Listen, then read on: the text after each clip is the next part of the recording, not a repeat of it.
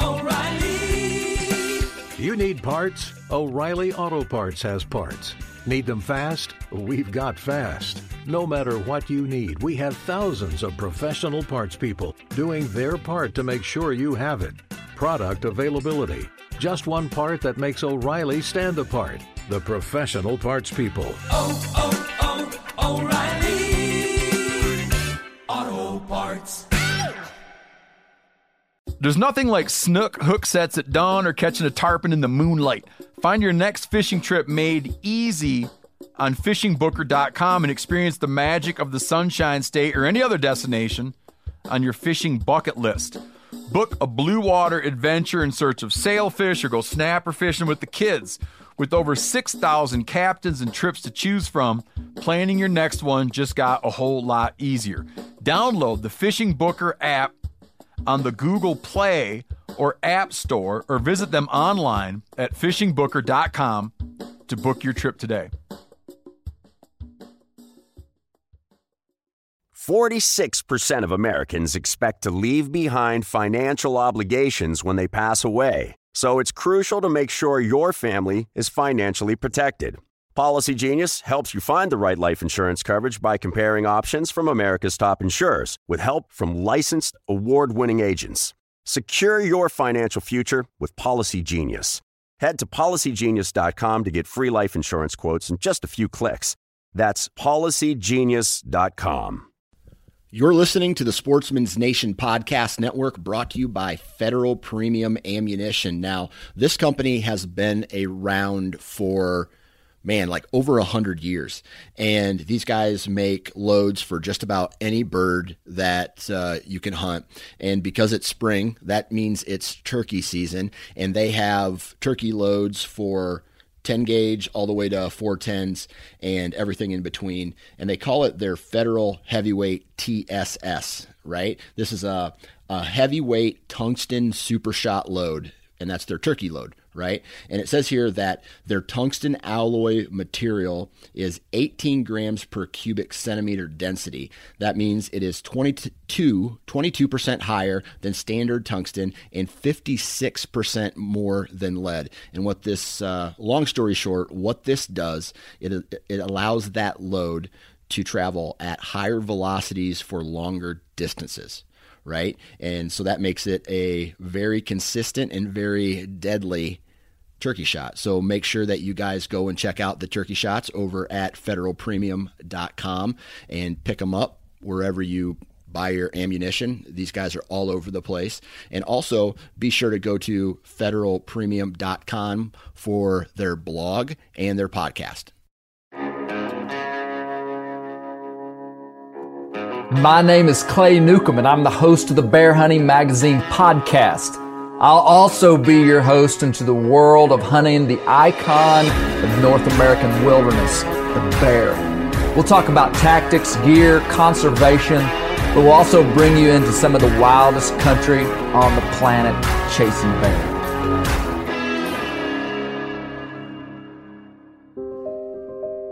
Well, in our family, when my grandfather died, we started a tradition that anybody in our family that was a hound hunter, when they die, we bring the hunting horn to the graveside service, and the last thing we do before we bury them is my son blows that horn, and it's symbolic to us that as we lay them to rest, that we're calling their dogs in for the last time.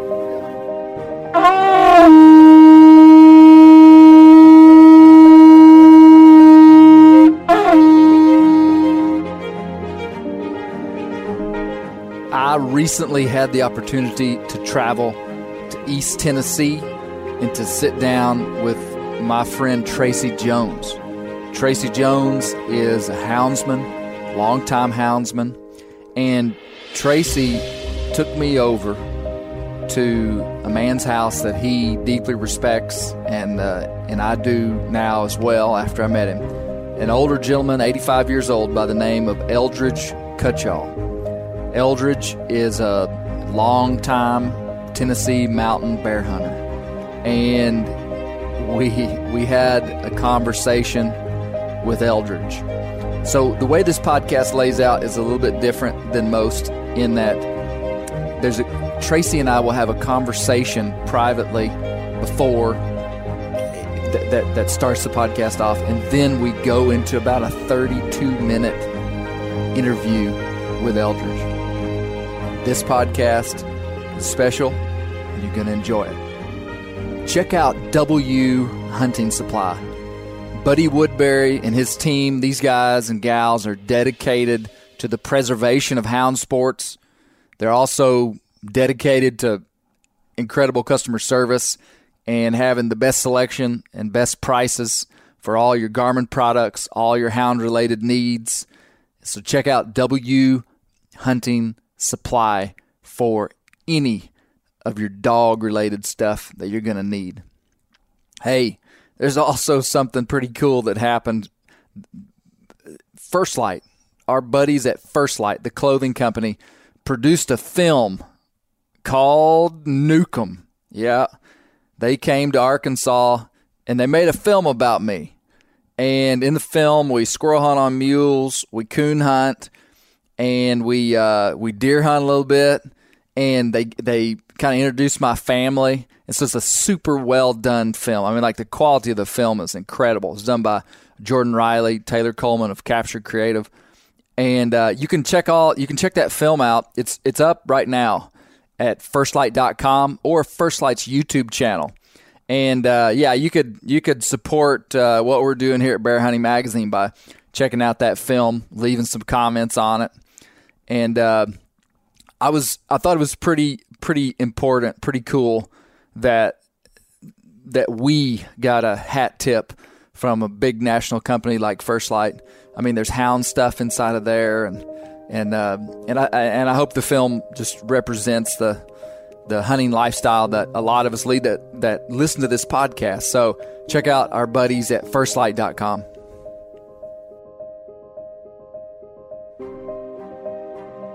We just got back from Eldridge Cutshaw's house.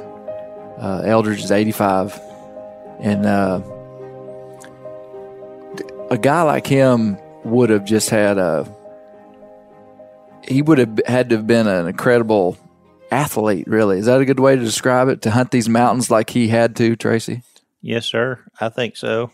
Eldridge, like I told you before, I was too young to get to hunt with him and some of the others a whole lot up until, I became a teenager. But my grandpa, my dad, and a lot of the other men around here hunted with him, and I always had a great deal of respect for him. Mm-hmm. So when we talked a month or so ago, and you were telling me you were wanting to do some podcasts with some of the old mountain bear hunters that were the real deal. Yeah. I was very glad that you were able to get over today and talk to Eldridge, because he was the real deal. Yeah. When you say that, what do you mean? Well, I mean, he knew what he was doing and he did it. Yeah. Yeah. He was just good at what he did. Yeah. A minute ago, you said, Eldridge was a humble man. He didn't, he's getting up in years, that he wasn't trying to tell us what a great bear hunter he was. Humble man. And, a guy like that probably never knew even how unique his life was inside of what he did and how he focused on bear hunting and the toughness that it took. And some of these guys probably never even knew that what they did wasn't normal. Is that a good way to describe it? Well, he was raised in the mountains. So what other people would consider to be extraordinary, and I believe the average person, if they followed a man like Eldridge Cutshaw or Layman Rice or another man I knew by the name of Carson Landers and other men that I could name who were exceptionally hard goers in the mountains, if they followed them for a day, I believe they would come away understanding that these were extraordinary men in the environment that they grew up in. Yeah. But those men grew up in the environment, and it wasn't extraordinary to them. Yeah. Eldridge said his dad took them to the top of Camp Creek Bald, what a lot of people call Viking Mountain, and dropped them off when they were boys, and they coon hunted out the mountain, out the Appalachian Trail, and down off the side of the mountain to their home place. I mean, that's rough country through there. Yeah. Yeah. No doubt. I like what you said there, that they were tough men. It escaped me what you just said, but that for the area, they did what it took to be successful, and they took it serious, and yeah. Well, I always have the utmost respect for some of these men, because everybody ought to be honest with themselves. And I think I can say that I probably enjoy bear hunting about as much as anybody, but I don't consider myself on the same level or anywhere close to it as some of the people that I had the opportunity to grow up around. Mm-hmm. Mm-hmm. I mean, a man like Eldridge, and again, I mentioned Layman Rice and Carson Landers, and my dad was pretty tough. And I mean, I could name other people. I mean, there's a long list I could name. I hate to do that. I just named a few people that a lot of people around here would say, yeah, they were really tough in the woods. Well, I'd never put myself in that category, because that would be a lie. But I recognize it when I see it. Right. Yeah.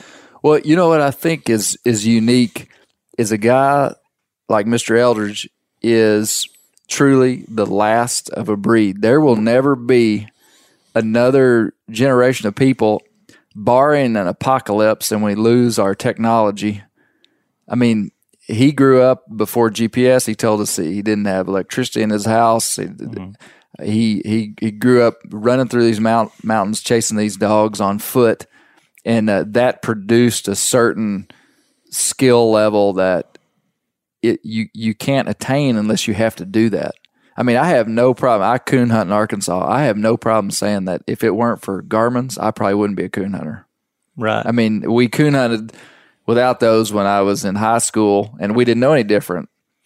But today, it's changed me. And, you know, and in some ways there's some positive to that, but in a lot of ways there's negative. So what we're just saying is that these guys were a different breed, and there's not a lot of them left. Well, I think we're in a position right now, at least here in the area where we live, where the old timers, what I call the real hardcore bear hunters that, you know, lived and breathed in the mountains, and that was their sort of their natural environment, they're fading away, which is why I thought it was important for you to go talk to Eldridge. And I know maybe another man or two that I'd like for you to be able to talk to along those lines. And then there's some men that I know personally now, and I'll hold off on mentioning names. They probably wouldn't want me to mention their names, that grew up with those people, and were really tough. I mean, really tough in the mountains. But they're now hitting their late 60s, early 70s, and not too many men can really handle the mountains outside of their late 50s. Yeah. The 60s, mid 60s, that really pull. I'm not that you can't go to a tree, right? But there's a difference between a man in his peak when he's 35 versus time you get 60 in these mountains. Like, you can go someplace where it's flat, like, you know, Wisconsin or Michigan or other places, and it's really great hunting, but you don't have the elevation climbs. Yeah. And it's the elevation that wears on you, I think, when you get older. Yeah. Yeah. What do you think the big takeaway from all this is? Because, you know, I think about it. I've always appreciated older people. I mean, ever since I was a little kid, I just appreciated it. I think my dad instilled that in me. He turned our gaze towards older people, and I saw him give them respect. And so aside from just a hat tip to an older man that's been there before, what can we take away from these guys' lives, Tracy? Aside from just, yes, they were tough. Yes, they had to endure hardship. We're not going to go back and hunt the way they did. Just like I said, I mean, nobody's going to get rid of their Garmin's. Nobody's going to. So what's the takeaway like for us?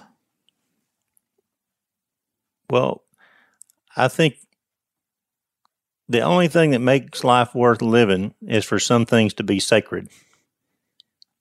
Like the relationship between a man and his wife is sacred. So that makes life worth living. If that relationship isn't sacred, then it takes the value out of it. Your relationship with God, if you have a personal relationship with Him, that's sacred to you. That's why you don't want to dishonor that relationship with God. And I think part of the sacredness of life is honoring your elders. Any society that doesn't have a huge respect for its ancients is basically doomed, because you learn neither from their successes nor you don't learn from their failures. So you're going to have the same problems that they had without any recourse. I mean, you're not going to learn from them whatsoever. Right. Last night I was dealing with at church. I was in a passage where David was running from Saul. And in that passage, one of the things that David referred back to was something he had learned from one of the ancients. He had an opportunity to kill Saul and didn't take it.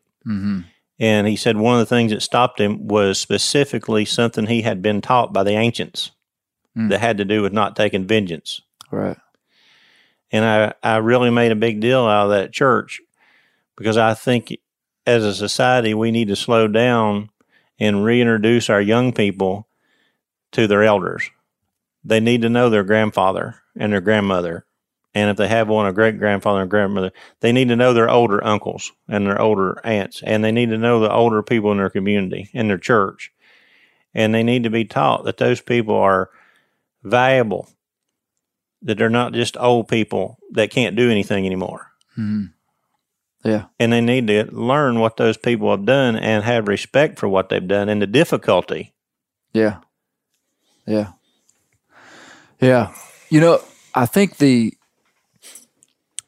what I heard elders say, I kept prodding him, saying, hey, can you think of a story, or can you think of what was the most meaningful parts of your bear hunting? He said he wouldn't trade anything for what he learned. That was what he said. I mean, you know, you can tell elders just getting to the point where life's kind of becoming, it's kind of distilling down into the essentials.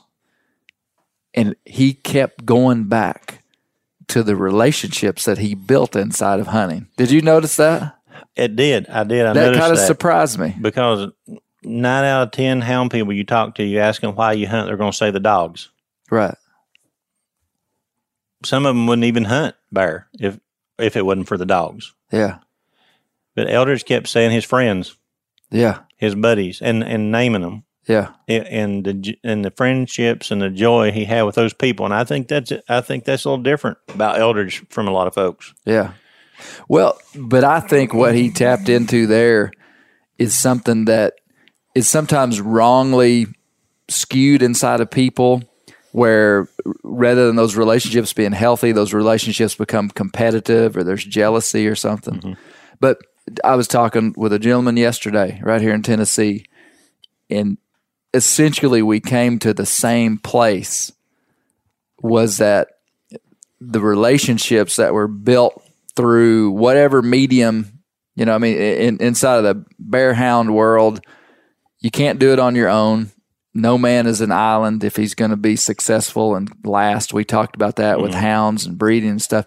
And you depend on people. You can have the best dogs in the country, a truck full of them, and go out in these mountains, just you and your gun and that truck full of dogs, and you're not probably going to kill very many bear. Am I right?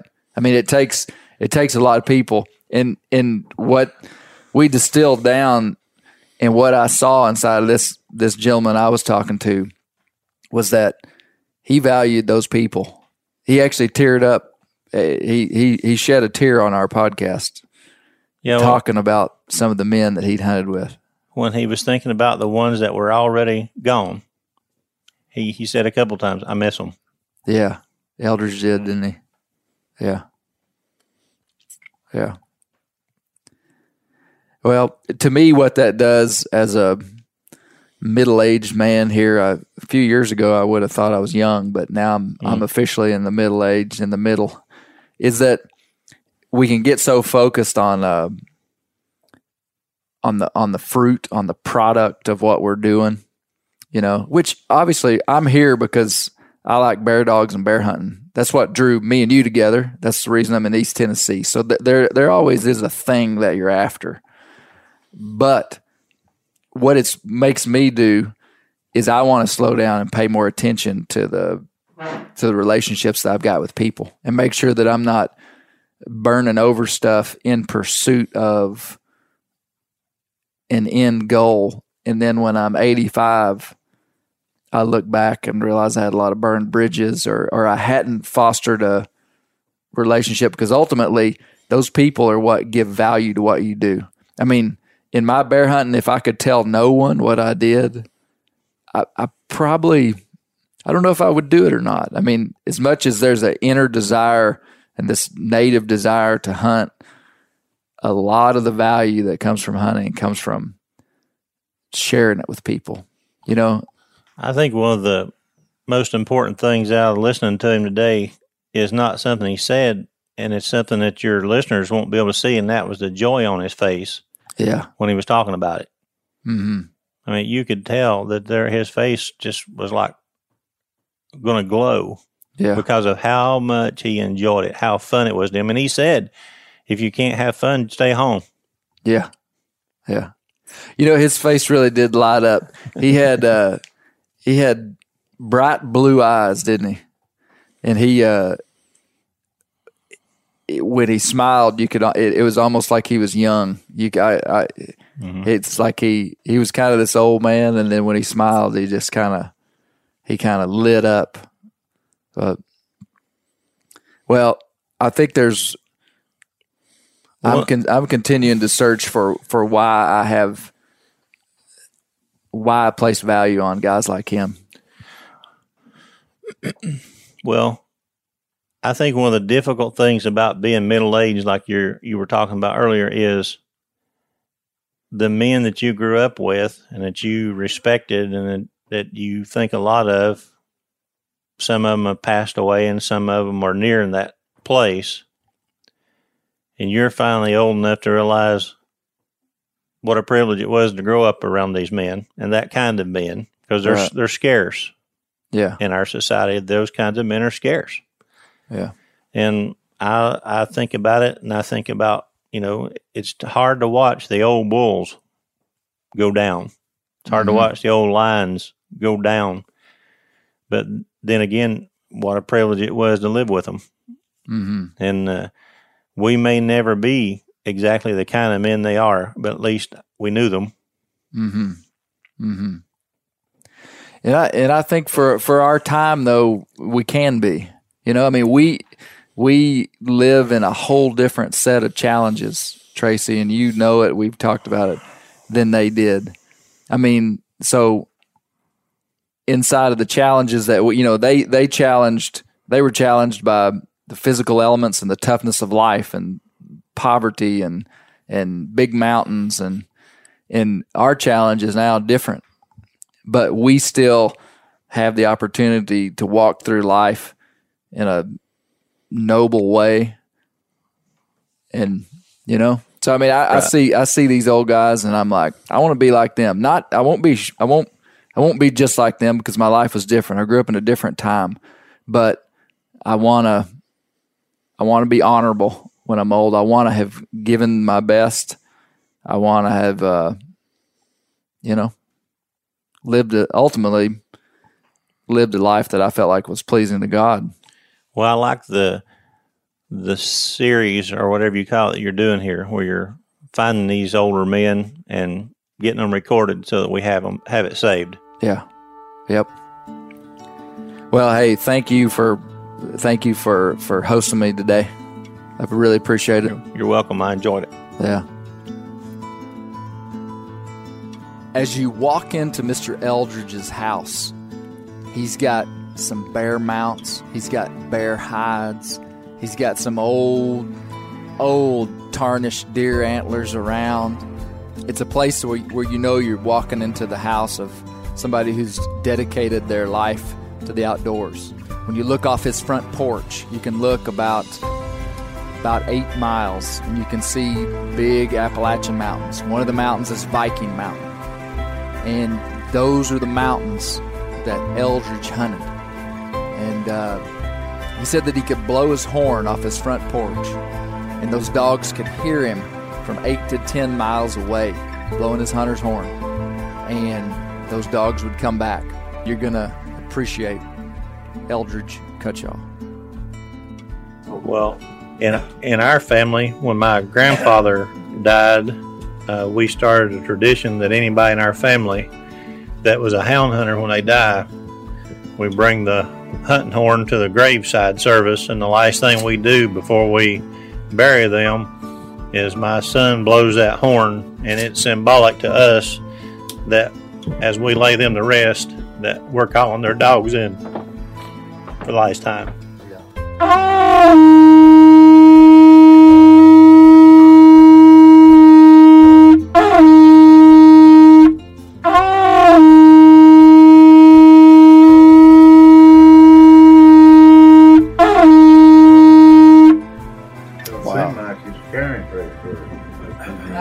So you could hear it for a long ways, huh? Yeah. 10 miles, you think? Yeah, you can. Wow. Did you use one of those to call your dogs? Yeah. Yeah. Tell me about these horns. What did people use them for? Well, mostly it was, back years ago, it was fox hunters that used them, and they used them to call their dogs in whenever they was done hunting. No GPS, no telemetry, and they could blow their horn and call the dogs in, just like Eldridge just said that from his yard you could hear this. He said all the way to Old Forge, and that's what, 10 mile across there? Yeah. To Old Forge? Really? You could hear that for 10 miles? Well, they carry through the mountains. Great. What county are we in? Are we in Greene County? Greene County. Greene County, Tennessee, which borders North Carolina. Right. Yeah. It's across the Shepherd, will you shut that door? Just across the top of that mountain. It's North Carolina. In North Carolina. Yeah. So we're in Greene County, Tennessee, near Greenville, and I'm here with Mr. Eldridge Cutshall and Tracy Jones. Tracy's been on the podcast before. We talked with him last year, but thank you so much for letting us come and visit with you, Mr. Eldridge. Really a pleasure. You're welcome. You come highly spoken of by Tracy for sure. Tracy, will you tell me how you know Mr. Eldridge? Well, I know Eldridge through my papa and my daddy. Right. They hunted together back years ago and for a long time. Yeah. Yeah. And so you told me something on the way here that most of the people that would have bear hunted with hounds in this part of the country, in this county, would have learned to bear hunt from Barry Tarleton, your grandfather, and Mr. Eldridge, and who else? Well, I'm putting words in your mouth. Yeah. I wouldn't say everybody, but I think a lot of people around here would say they got their start with Eldridge or with Layman Rice or with Barry Tarleton, one of the three. Yeah. Not everybody, but a lot. Wouldn't you say? A lot of them didn't care. Yeah. When did you start bear hunting? Back when I was early 20s. Yeah. Yeah. I was about 21 years old. Were there many people bear hunting at that time? Several people, but there wasn't as many bears. Yeah. If you found one, you better stay after it or somebody else will get him. Yeah. But I've killed bear with a stick. I got a pole out there in a smokehouse, and boys put it and brought it back from Canada. Well, I knocked it out with one of them old green liquor bottles. And I put a rope on it to drag it out, and it come back too. I got that pole, and he didn't get up there no more. Oh, man. So did you not have a gun with you? I didn't have it with me. Used a green liquor bottle. That's a first for me. How about you, Tracy? I knocked it out. So how did you get your start in bear hunting? Like, where did you get your dogs, and how did you get going? My dad-in-law lived in Cass Eye, and he had 2 Walker dogs. He told me, said, if you want 2 bar dogs, you better get them off of Junior. That's my brother-in-law. I gave him $35 for both of them. My neighbor's bar dogs. They trained herself in that reserve. They'd go on, run a while, and come back. What kind of dogs were they? Fox dogs and Walkers. Yeah. Crossed. A lot of guys were using just running dogs back in those days. If it's run it, they'd use it. Yeah. Which, to me, I don't care if it's a fast if they'll run it. Barry, he was particular. I get tickled at him. He didn't want to put it in the back of his truck if it was white. He said, get them more white hair on my dog. We'd aggravate him to death. But that's a part of our fun. Yeah. Can't have fun, you're better off home. Yeah. Yeah. So what you're describing to maybe somebody that wouldn't understand bear hunting is that Mr. Berry liked hunting plot hounds. He had a specific breed of dog that he liked, and so you guys gave each other a hard time about the different breeds. Right. Yeah. Yeah. I mean, he had, what kind of dog was old Gypsy? I don't know. She was a good dog, bar dog. We got her on a bar, but now she'd run a deer. I told Clay when we passed Lehman's house that was one of the hardest bear hunters that I ever knew. Mr. Eldridge, what to go back to a little bit of history on you, what kind of work did you do? Farm mostly. Cattle farmed, or what kind of farming? Milk, cows. Really, dairy farms right here? Yeah. Yeah. So you were born and raised in Greene County? Yeah. So did that allot you a lot of time to hunt? We're sitting in your living room here, and I'm seeing mounted deer, lots of Tennessee mountain bucks, looks like, bear hides. You got to do a lot of hunting. Yep. What were you most passionate about inside of hunting? Hunting was my sport. You liked hearing those dogs run, didn't you, Eldridge? Yeah. I still do. Yeah. I like to hear them dogs run. I don't care if I never kill nothing. I can just hear the dogs run. You pointed out that bear over there on the wall before Clay started talking to you there a few minutes ago, and you said is that the first bear you ever killed there? What's the story on that one, Eldridge? 15 and 3/4 years old. That's what the biologist told you? Yeah. What year was that? 60s? Yeah. Killed it in Norton Branch, behind Camp Creek School. Yeah. Just right up the creek from behind where they hold plot days now. Oh, okay. Okay. Was that the first bear that your dogs ever caught for you and treed, and you were able to kill, or did you kill that bear in a different way? Wasn't the first, and I don't know how many they treed before. They'd treed several before. I just got to the tree first and killed it. Okay. Yeah. Well, our Norton Branch Springs, there's waterfalls. He come around the end of that waterfall, come around there where I was at. I shot it. It went straight down and come up just like it went down. And I shot it again, it went straight down. I shot it 3 times. And it stuck its head right between its hind legs.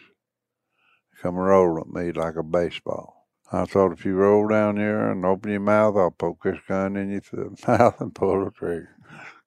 There's no sow bear. And then beside it was killed on Viking. That's Terry mounted it. You talking about my dad? Oh, okay. Okay. These mountains are pretty rough. You must have been in really good shape and could move around these mountains pretty good. Yeah, I could. I told him today, GPS, that's cheating. Or we didn't used to have them. Yeah. We went on foot. Yeah. Of course, the GPS is all right.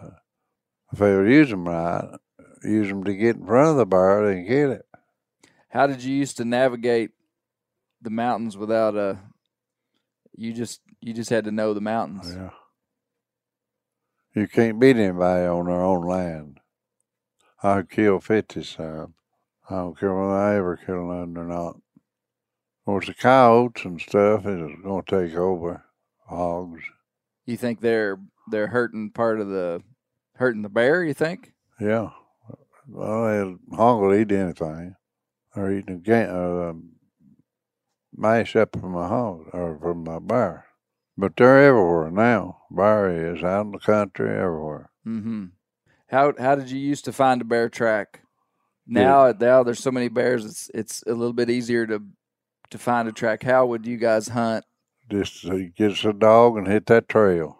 So just on foot, free casting the dogs. Leading that dog. Leading the dog. You don't on a track, practically. Sometimes you wouldn't.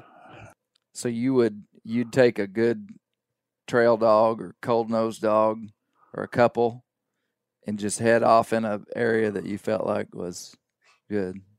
Yep. What'd you do after you found the track, Eldridge? Well, bring some more dogs. Turn them all loose. You hear a racket then. And then you'd have to follow them just by sound. Is that right? See, the bear sanctuary is just on the left, right up that road there. Mm-hmm. Horse Creek, then Squib Creek, Cash Eye, and on to the other. And we have turned the dogs loose in Green Mountain and pick them up in Rocky Fork. Same day. How far is that? It's a long ways. Yeah. How many miles on foot would you walk in a day on a bear hunt in these mountains? I'd say 5 or 6 miles. Anyway. Yeah. Maybe more. I bet it was more. But I wouldn't take nothing for what I've learned. We was up there in Canada. Me and Melvin Lamb went around on the backside of the dump. You just take your dogs up there and turn them loose, and you don't know what they'd come out there with. Well, we turned them loose and caught them all of them but one. That's berries. It run out. Got by. It's hard to catch them all. Mm-hmm. I told him, I said, I'll catch it. I caught it. It went to this man's yard. I come out. I didn't come back out the way I went in. But that fellow was a giving Barry down the road. He was a cussing and going on. But it didn't bother Barry. He just let him go. He cooled off a little. He ain't eating out of his hand before he left. That's the kind of man Barry Town was. What was that dog running? A fox. Yeah. That's a red fox. What are some of your favorite memories of bear hunting? I guess being around my buddies. Yeah. I miss them.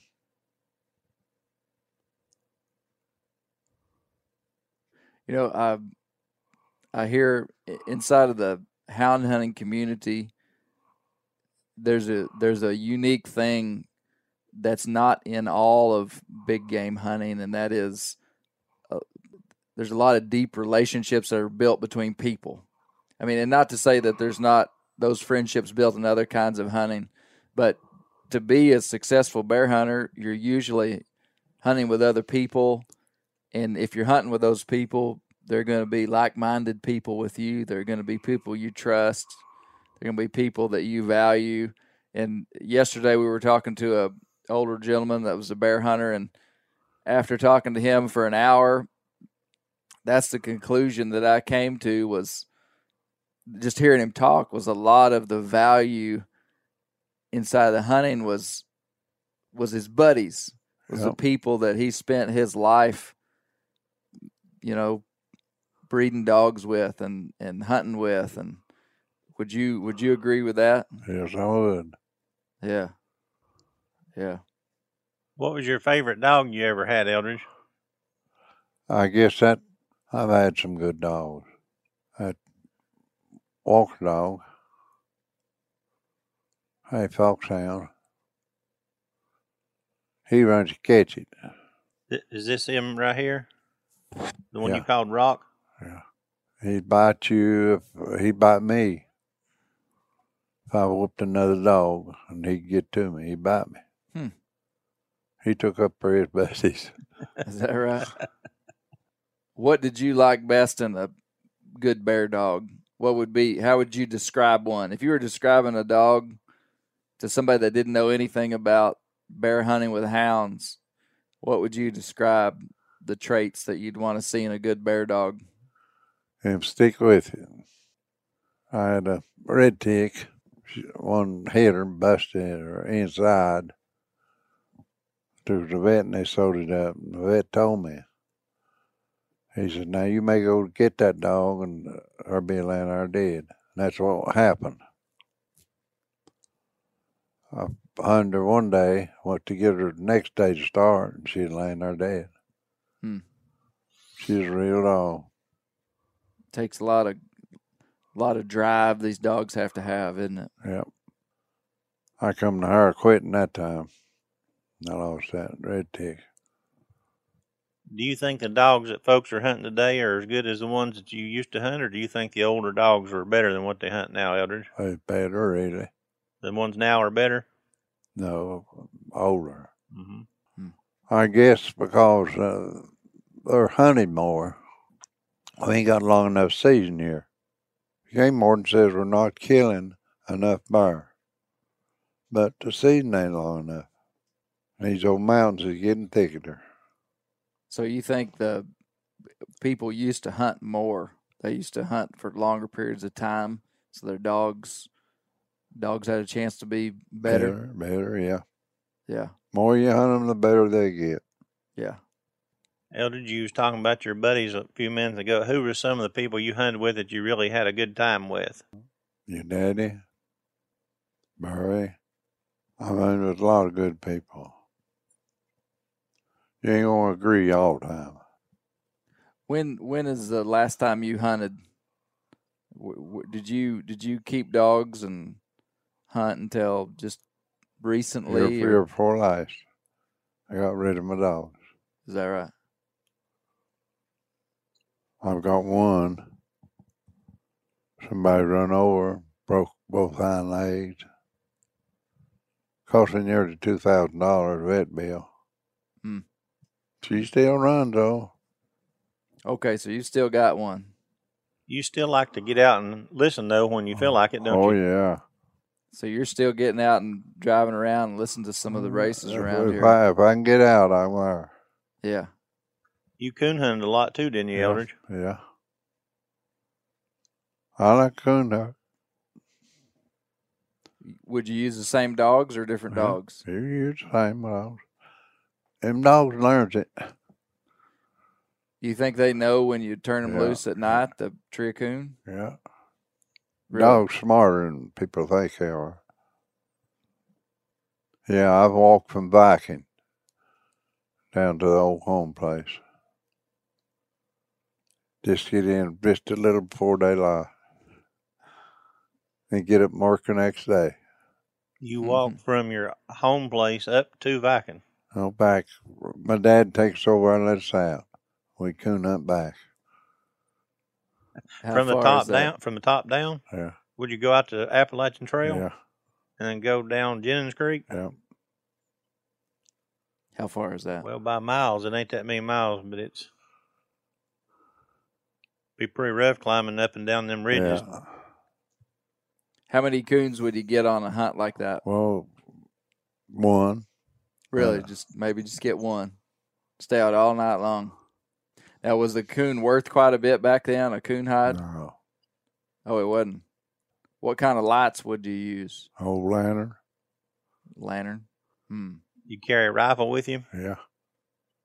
An old coon, he'll go from one creek to another. They travel a long way. A bobcat's the worst thing to get after. Hard to tree? You jump out when you get darn near it. Did you ever catch any? I've caught 2 in my life. How did you deer hunt? All these deer, did these deer come off public land around here? Yeah. Just go and sit down and be quiet and be still. Yeah. Pretty simple. Yeah. Did you like to hunt? What kind of areas were you looking for? Would you hunt in gaps on top of the mountain or? Most of the time. About halfway up. What kind of rifle did you carry bear hunting, Eldridge? Remington. I like 220 grain bullet. That's like throwing a big rock and a little rock. Did you use a lever action or a bolt action? Automatic. Automatic. Still got it. Yeah. Did you carry the same rifle deer hunting? Yeah. Iron sights? Yeah. Well, I put the scope on it to look through to see if it's got horns or not. And I had the see-through mounts, drop down. What was the story you told me that time, Eldridge, about the bear getting killed back on the lake? Oh, we went up there. Well, your papa had left and come home. They hadn't killed none. And every bear that we turned loose on would run off and leave us. I told Bill Carter, I said, now take them old dogs over there. Turn them loose first. And I'll take the ones that I can pack good. When they get in here, and I'll turn them loose. And I did, and we got to kill them. I forget how many we killed. And all the first one, they got away from us. There's no rock quarry there. I climbed up on top of that rock quarry. I thought I heard him. I sat down and smoked me a cigarette. I heard on the radio and told him I believe I'd found them. I went over to the next little ridge, sat down and smoked me another cigarette, and I could hear him playing. When I got there, I laid the dog dead, and Bill Carter's dog. I couldn't find that in the mine. I'd drive back up Canada and get him. And that bear hit. I started down the side of the lake. I shot that one out. I started down the side of the lake, had the beaver dam to get out across on. And he run that nick away down. That's that Walker dog, mine. Old Walker, he'd jump at it, miss it, and he'd plug right in that lake. He'd go and have to swim back out. He run that neck down to try to get him, that dog. When he did, I let him have it. He fell in the lake, but he didn't sink much. Pretty shallow. Did you hunt anywhere outside of here except other than Canada? Did you go to New Mexico or out there one time? They were off the left end of Mexico City. How'd that happen? Well, I drove.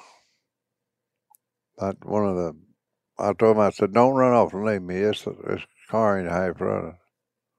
They took it out to Chevrolet place to fix it. And the rest of us were going to wait there at that store, I thought. Well, while I was out there, I went to the bathroom, and they just come out and got in the vehicle and left. I got on there's somebody pulled in there, had a CB. I got on that radio and I hollered, hooped and hollered. Finally, Barry heard me. And he said, "Who we got out here that knows us all?" And Lehman come back and got me. So y'all went out there bear hunting, and you were driving 2 separate vehicles. 3. And but they left. Yeah. And your car was broke down. They took a car out there and had it was private investigators trying to trap us into selling spare parts. To their car. Can you tell me about that? They come here and read me my rights. I said, "I don't care. You can read me my rights. I ain't got nothing, or I ain't done nothing." I never did hear tell them no more. They sort of tricked you into getting you out there, then trying to set you up, didn't they? Yeah, that's what it's done. Now, that was during a time when they were trying to, Tracy, they were trying to catch people selling bear parts. Yeah. And so they sent private, like undercover guys into some of these areas. Gallbladders. Mm-hmm. And so this guy kind of became your friend here. I didn't trust him. Really, right off the bat, you didn't trust him. You could tell. He'd get drunk, come in drunk, everything. And then so once you got out there, what did he? How did you guys know that he was trying to set you up? I feel him. No, he was acting and blowing. You can tell. But I never did sell no gallbladders or nothing. You didn't have anything to hide. No. I stayed all night in their car. It tore up on top of that mountain. I stayed all night in that thing, slept under 2 sleeping bags. And then them do us that way. That was common back in years ago, where they would catch some people, like they ought to have, and, doing something that was illegal. Then a lot they did was just set people up and then trap them. Yeah. I see. Mm-hmm. Lehman, he got lost up there in Candlemas. And he gave up. He just gave up.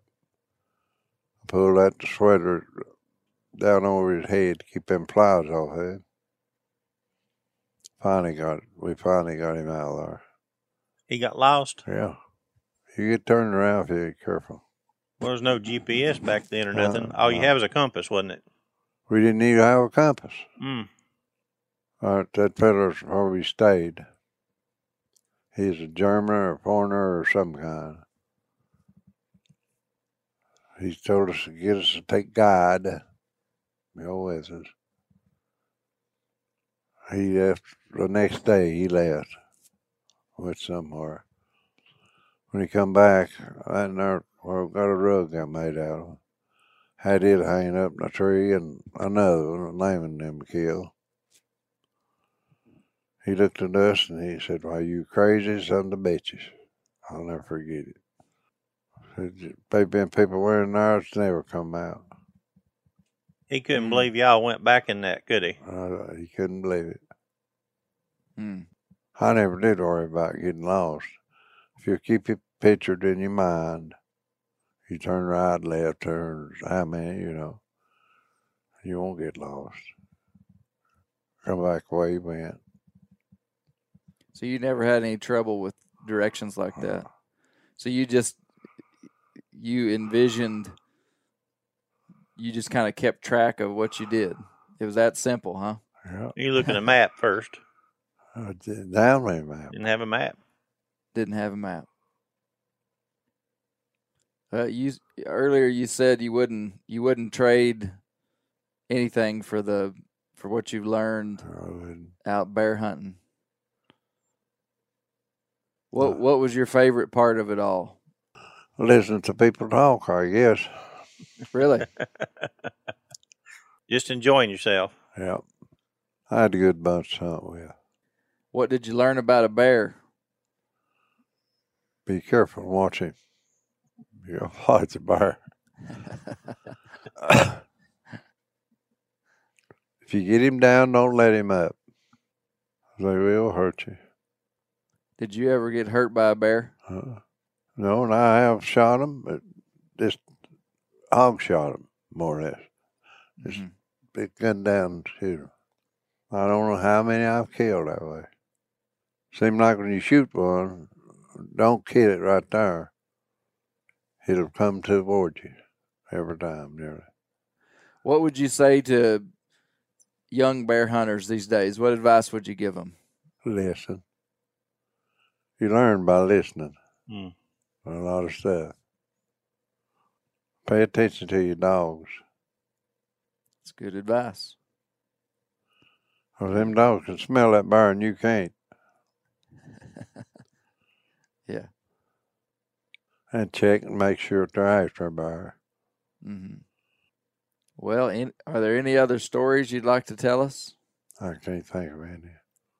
Yeah. Pretty sure they are if I can think of them. Yeah. Yeah. Well, thank you for letting us come and talk to you today. You're welcome. Appreciate it. Tracy, can you think of anything else? Yeah. We've killed bear right up there on that hill. Behind that barn. Well, thank you so much for letting us come in. Our pleasure to talk with you. You're welcome. And what you did as a young man and just throughout your life was something that not a lot of people have done. Hunting these mountains in this part of the country, rough country, a real bear hunter. That's a valuable thing, I think. Was your dad a dog hunter too, Eldridge? Yeah, he liked coon hunt. I've been hunting I started out with him. I was little. He would treat possum down there in that old field below the old home place. He climbed a tree and put the possum in the sack and not let the dogs bite it, and turn its hide up. I was scared to death. I was afraid something would get me. That's how little I was. When you were growing up, did you have electricity? And what year were you born in? 34. 1934. Did y'all have electricity at your house when you were born? No. No? Had to put in. Did you have an indoor bathroom or an outhouse? Outhouse. Was your daddy a farmer too? Is that how he made a living? Yeah, and he's all-time sheriffing, like Burry. I didn't know that. Them Burry's big buddies. What was your daddy's name? Lovejoy. Lovejoy. Yeah. Really? That's one word? Two words together, I mean. Lovejoy. Lovejoy. I'll be darned. He's part Indian. Cherokee? I don't know. Just part Indian's all I know. She said your daddy used to hunt down moonshine stills and bust he them. Did. And he used to make it himself, I guess.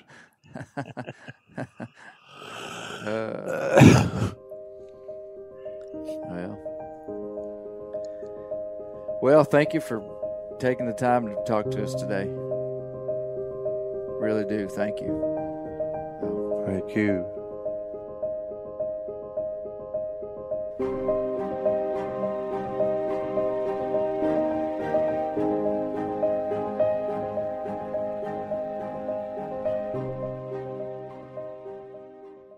You ever get that feeling the walls closing in, the concrete jungle suffocating you? You crave some wide open spaces, the chance to connect with nature, maybe in a spot all your own. Well, head over to land.com. They've got ranches, forests, mountains, streams, you name it. Search by acreage. You can search by location. You can search by the kind of hunting and fishing you're dreaming of. Land.com. It is where the adventure begins. Hey, we're going to take a little break here and talk about Interstate batteries. Now, if you're like me, enjoying the great outdoors, you need gear that is as reliable as it gets. That's why I power my adventures with Interstate batteries. I use Interstate batteries in my boats. I use Interstate batteries in my camper. Great for your truck, too. From Alaska to Montana, they're outrageously dependable. Battery is essential. With over 150,000 dealer locations, finding one is easy. For all your vehicles, land or sea, choose Interstate. Head to interstatebatteries.com and find your power today.